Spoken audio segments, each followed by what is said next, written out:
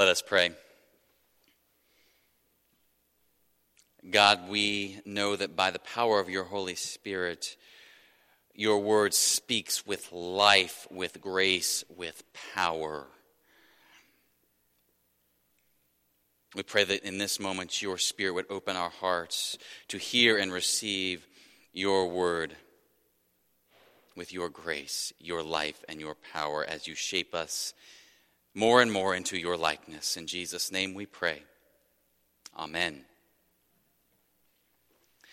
This Lenten season, we have been looking each week at a different spiritual practice of the church, a different practice by which the Holy Spirit shapes us, molds us, grows us into the likeness of Jesus. And we've looked at these practices by way of certain scriptures that undergird and inform and really bring about that practice. And so a few weeks back, we looked at the practice of joy and celebration.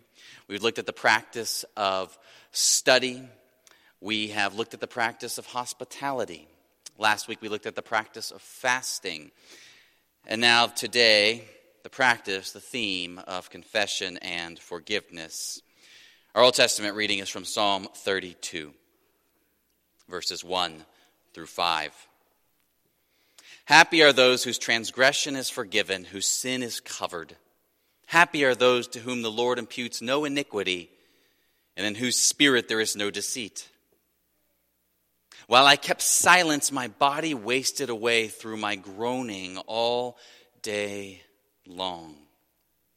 For day and night your hand was heavy upon me. My strength was dried up as by the heat of summer. Then I acknowledged my sin to you, and I did not hide my iniquity. I said, I will confess my transgressions to the Lord, and you forgave the guilt of my sin. The word of the Lord. Thanks be to God. A beautiful honoring of the life of Rick Nocta to the glory of God. Our New Testament reading comes from James chapter 5, verses 15 to 17. The prayer of faith will save the sick, and the Lord will raise them up, and anyone who has committed sins will be forgiven. Therefore confess your sins to one another and pray for one another so that you may be healed. The prayer of the righteous is powerful and effective. Elijah was a human being like us, and he prayed fervently that it might not rain. And for 3 years and 6 months it did not rain on the earth. The word of the Lord. Thanks be to God. I read last week how a buddy of mine from high school is having a park named after him back in our little hometown of Wyoming, Ohio. His name is David Payne, and he really came to the fore of the spotlight in the Summer Olympics of 2008 when he won silver for the 100-meter hurdles. But far before David was famous, far before he'd even run on a track team, he played for a junior high recreation basketball team, and I was one of his teammates. And even then, David's speed was stunning.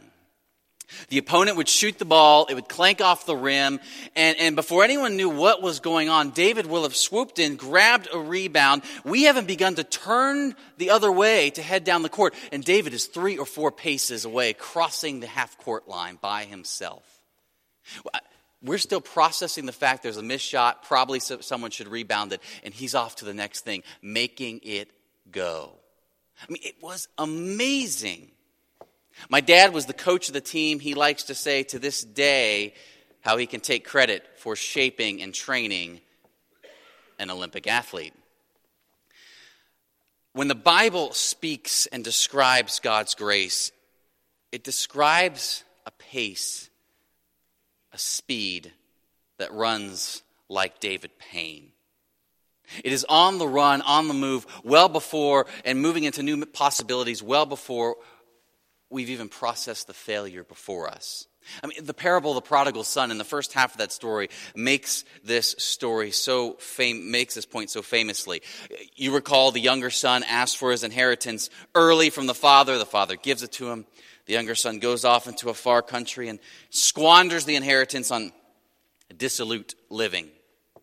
Eventually, the younger son, right, is ashamed, he's starving, and he thinks to himself, I'm going to go back to my father and say, Father, I've sinned against heaven and against you. I'm not worthy to be your son. Just take me back as a servant. He's got this whole thing worked out in his head, and he starts to go back. And then do you remember the next line?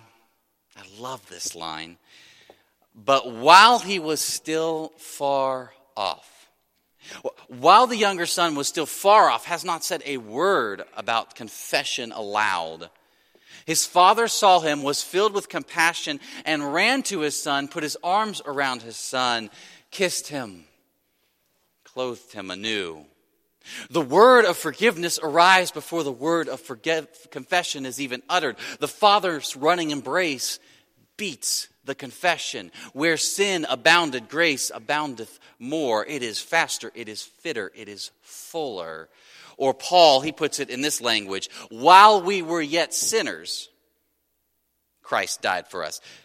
While we were still standing flat-footed in the mire and mess of our stuff, with no thought of turning, no thought of confessing, Christ is off and running for us, loving us to the point of death, taking our sin upon himself, blotting it out. Love so outpaces sin.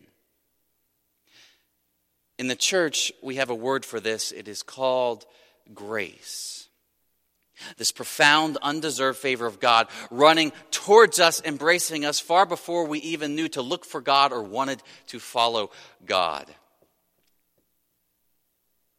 In this particular grace, it's underscored time and again in the New Testament, but also in the Old Testament, and in a very particular way in Psalm 32. Here again, Psalm 32, just these first two verses. Happy are those whose transgression is forgiven or lifted, whose sin is covered.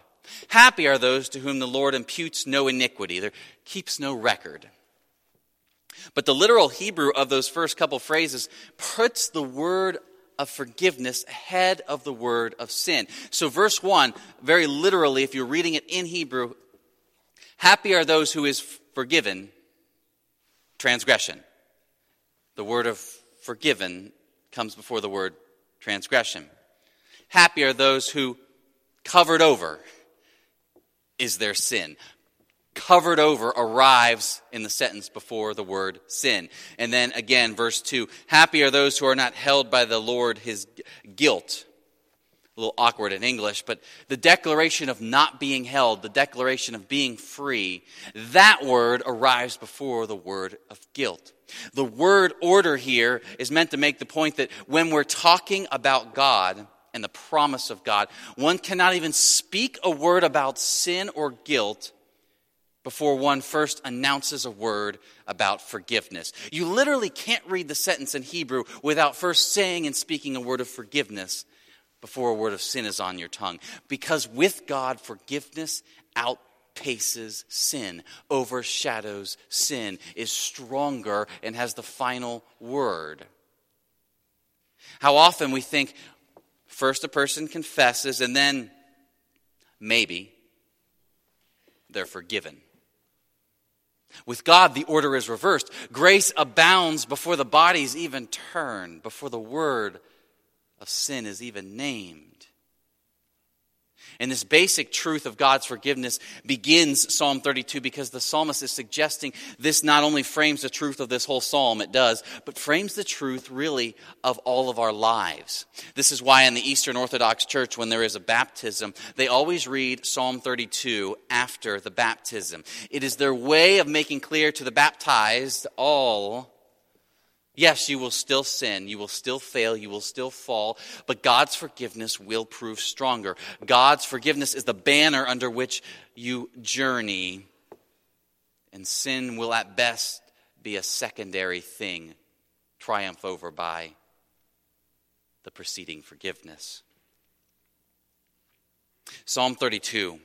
It begins with the power and speed of God's forgiveness. But then it's juxtaposed with verses 3 and 4 of this frail human body. You heard, when I kept silence, my body wasted away. My voice, I was groaning. Day and night, your hand was heavy upon me. My strength was dried up as in the heat of the summer. The body, literally the bones of the psalmist, are turning to dust. They're being eaten away. His voice is groaning. He feels the heavy, convicting hand of God. He feels like he's in the middle of the summer with no relief. How is this one who lives under the banner of such strong, astounding grace, how so weak? Well, he tells us he will not speak his failure. He will not speak his sin. The unconfessed sin is so pervasive, so powerful, that it is felt in his body as depleting, as weakening, as weighing. To be sure, the book of Jonah and Jesus himself cautions us against assuming every illness, every bodily pain, every bodily misfortune is then some kind of direct result of sin. You remember John chapter 9, Jesus, his disciples, they see a blind man, someone with this bodily misfortune, and they say, "So Rabbi, who sinned? Was it this man or his parents that he was born blind?" Bodily misfortune, it must mean there's sin over there. And Jesus responds famously, "Neither this man nor his parents sinned." Much caution is raised against easily equating bodily illness, misfortune with sin.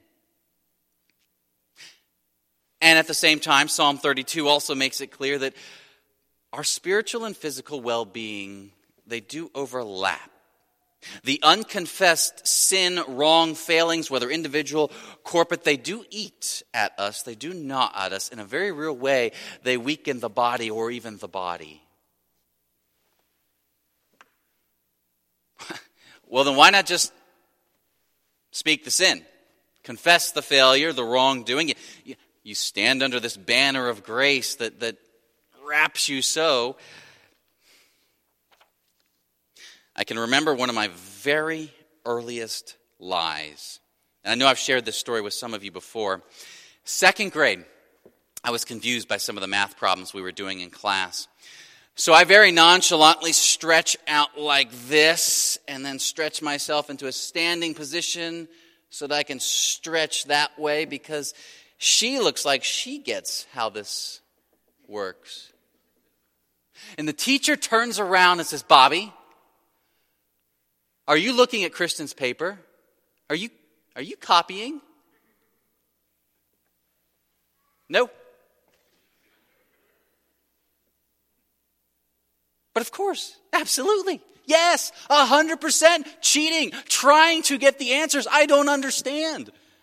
And I knew, I don't know if I could have articulated, but I knew that teacher cared for me, had my best interest in mind. I knew my parents loved me unconditionally, would never stop loving me for anything. I lied. And what was striking was how amazingly natural it was to just cover it. And why? I don't think I could put it in these words at all at that time. But I was in this identity crisis with my peers. I wanted to be seen as smart and seen as good. That's supposed to be who I am. And I had to hold on to who that person was that I was supposed to be. I had to lie. In his commentary on Psalm 32, Martin Luther writes about the mind of this particular psalmist this way.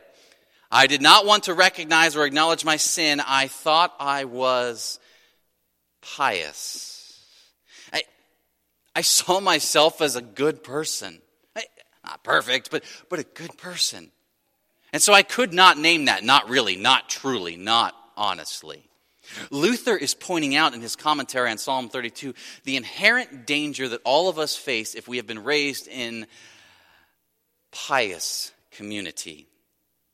There's much good to be said about that, but there is a danger for any who have been raised in pious community or good families or those with a good family name, because it can become very natural for us to begin building an identity wherein we must be seen as pious people and good people. That's what we're about. We need to be people befitting of the family name, people befitting of a church-going person. And so, yes, we know God's grace abounds even faster than the word sin can be spoken. And what good news for all the prodigals out there.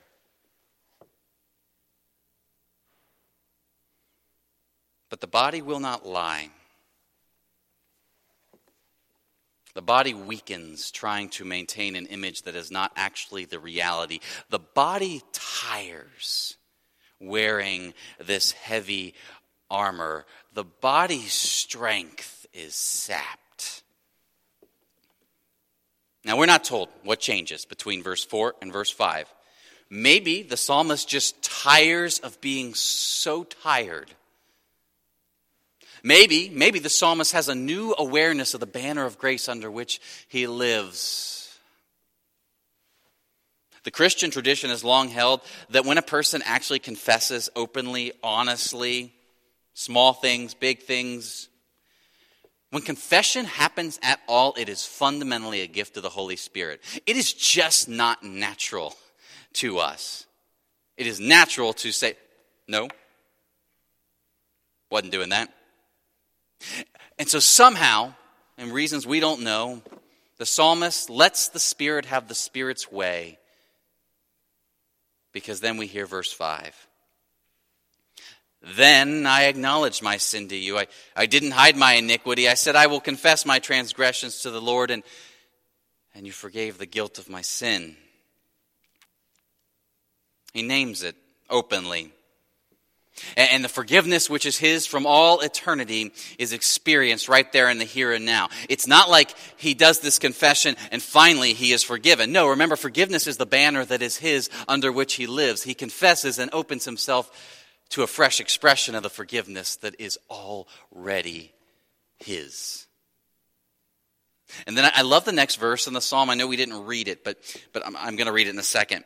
Remember how the psalmist was so profoundly weak and frail and groaning. You have to imagine if there were any kind of waters that swept through his life, they would just carry him away. But he experiences this fresh forgiveness of God. And so listen to the very next word he speaks. It is so strong. Therefore, let all who are faithful offer prayer to you at a time of distress. The rush of mighty waters shall not reach them.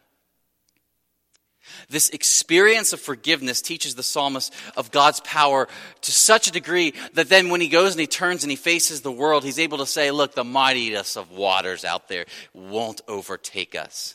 I mean, isn't that something? The experience of God's racing and embracing and clothing him, the experience of having his past blotted out, the experience of having his past healed, the experience of having this past failure, this wrong, not destroy and cripple him, but actually itself be torn to shreds and forgotten. The experience of God's forgiveness is so strong that when he turns to face the world, he has total confidence in God's strength before absolutely every other kind of water. You see, the church who not only knows the forgiveness of God in Jesus Christ, but experiences it in their bone time and again, they have that profound confidence in the face of many waters because, again, they've experienced firsthand the Olympic-like love that outpaces everything. Is this our experience of God's forgiveness? Sometimes, perhaps it is. Sometimes we have known something much like this in our open and honest confession to God. But sometimes I wonder if we don't ache for a fuller experience of whatever this power of forgiveness is, whatever the fullness of this gift is. And I think this is where James's word about confession then becomes so important. You heard at one point he exhorts the church, confess your sins to each other and pray for each other that you may be healed. Or the Message translates this verse this way. Make this your common practice. The Message is trying to underscore the continual nature of the exhortation. Make this your common practice. Confess your sins to each other and pray for each other so that you can live together whole and healed. There is this exhortation in James to ongoing practice of mutual confession and implied known forgiveness.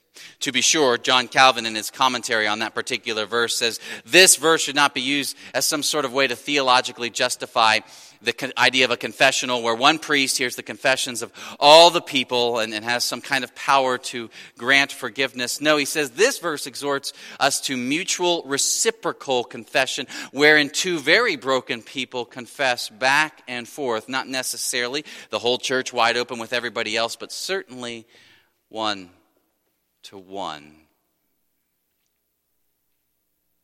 And now I think this is where some of us grow anxious.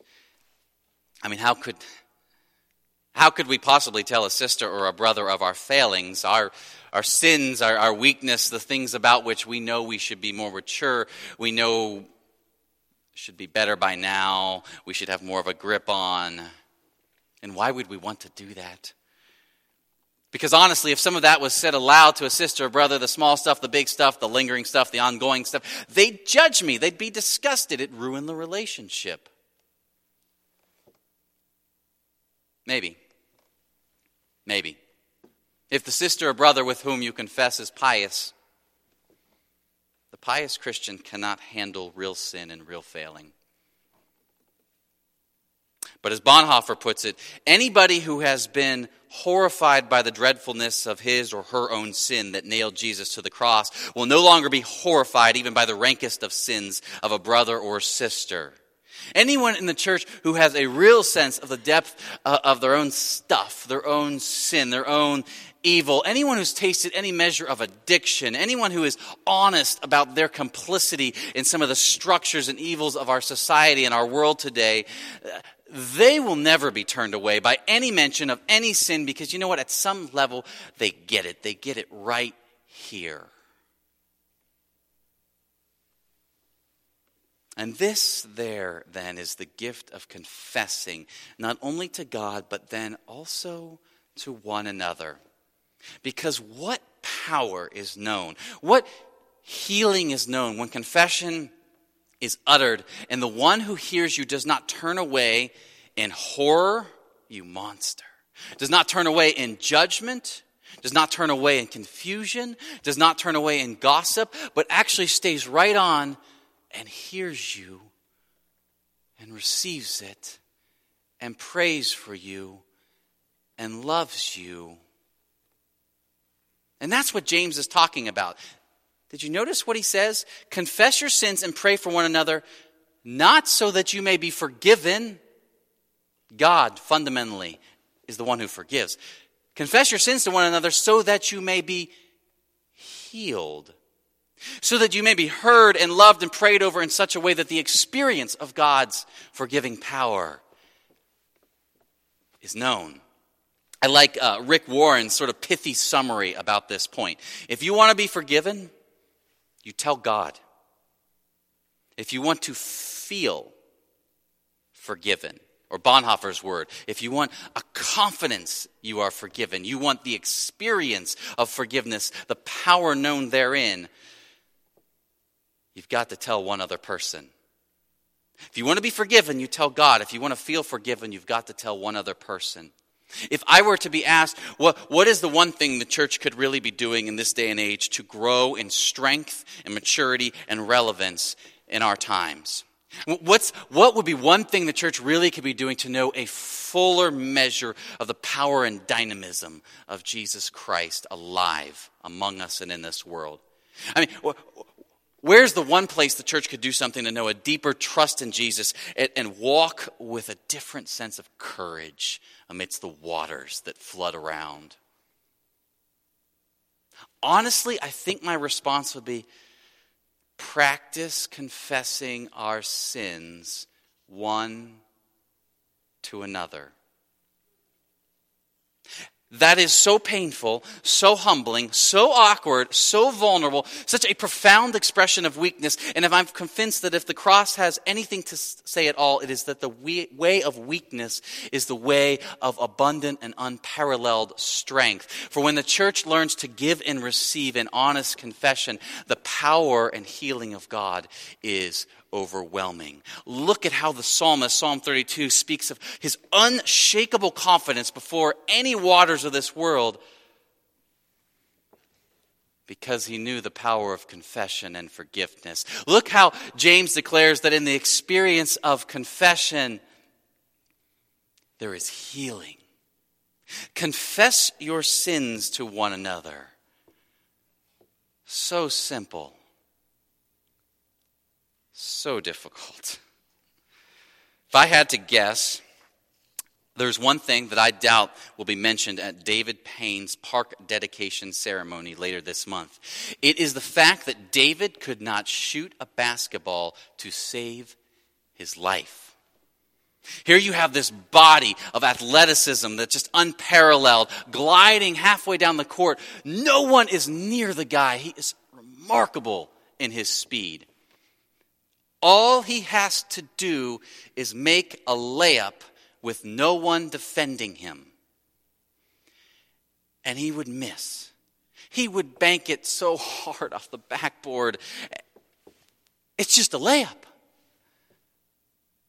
Then again, he was so fast that the grace of it all was that he would miss terribly, but he'd get his own rebound. He'd have a chance to try at least one or two more times before anyone could defend him. It amazed me, someone of such strength and power. The layup. We, the church, have an abundantly forgiving God. And the resurrection power and life of Jesus Christ courses through our veins. That's the promise of Scripture. And you would think the church of all people would be the Olympians of confession and forgiveness. We would be the masters of honest conversation, broken truth, patient, gracious listening, love with all of our being, for he is in our veins. You'd kind of think forgiveness and confession, that would be our bread and butter layup. The truth is, the church is often terrible at this fundamental. We stutter in any measure of honesty before one another. We don't know how to best respond when an individual shares their sin or there's a corporate confession of sin. We feel some weird mix of judgment and empathy and confusion. Confessing with one another, like every aspect of the Christian life, it takes practice to grow into the grace that is ours. It is not a natural motion to us. Make it then your common practice. Because God has an astounding track record with awkwardly imperfect people. Two people who are now not great at shooting layups, doing the same thing at the same time. Jesus does so much with humility and weakness and broken steps of faith. Indeed, every time the singular thing Jesus does with humility and weakness is raise us to new life and new power and new love. Amen.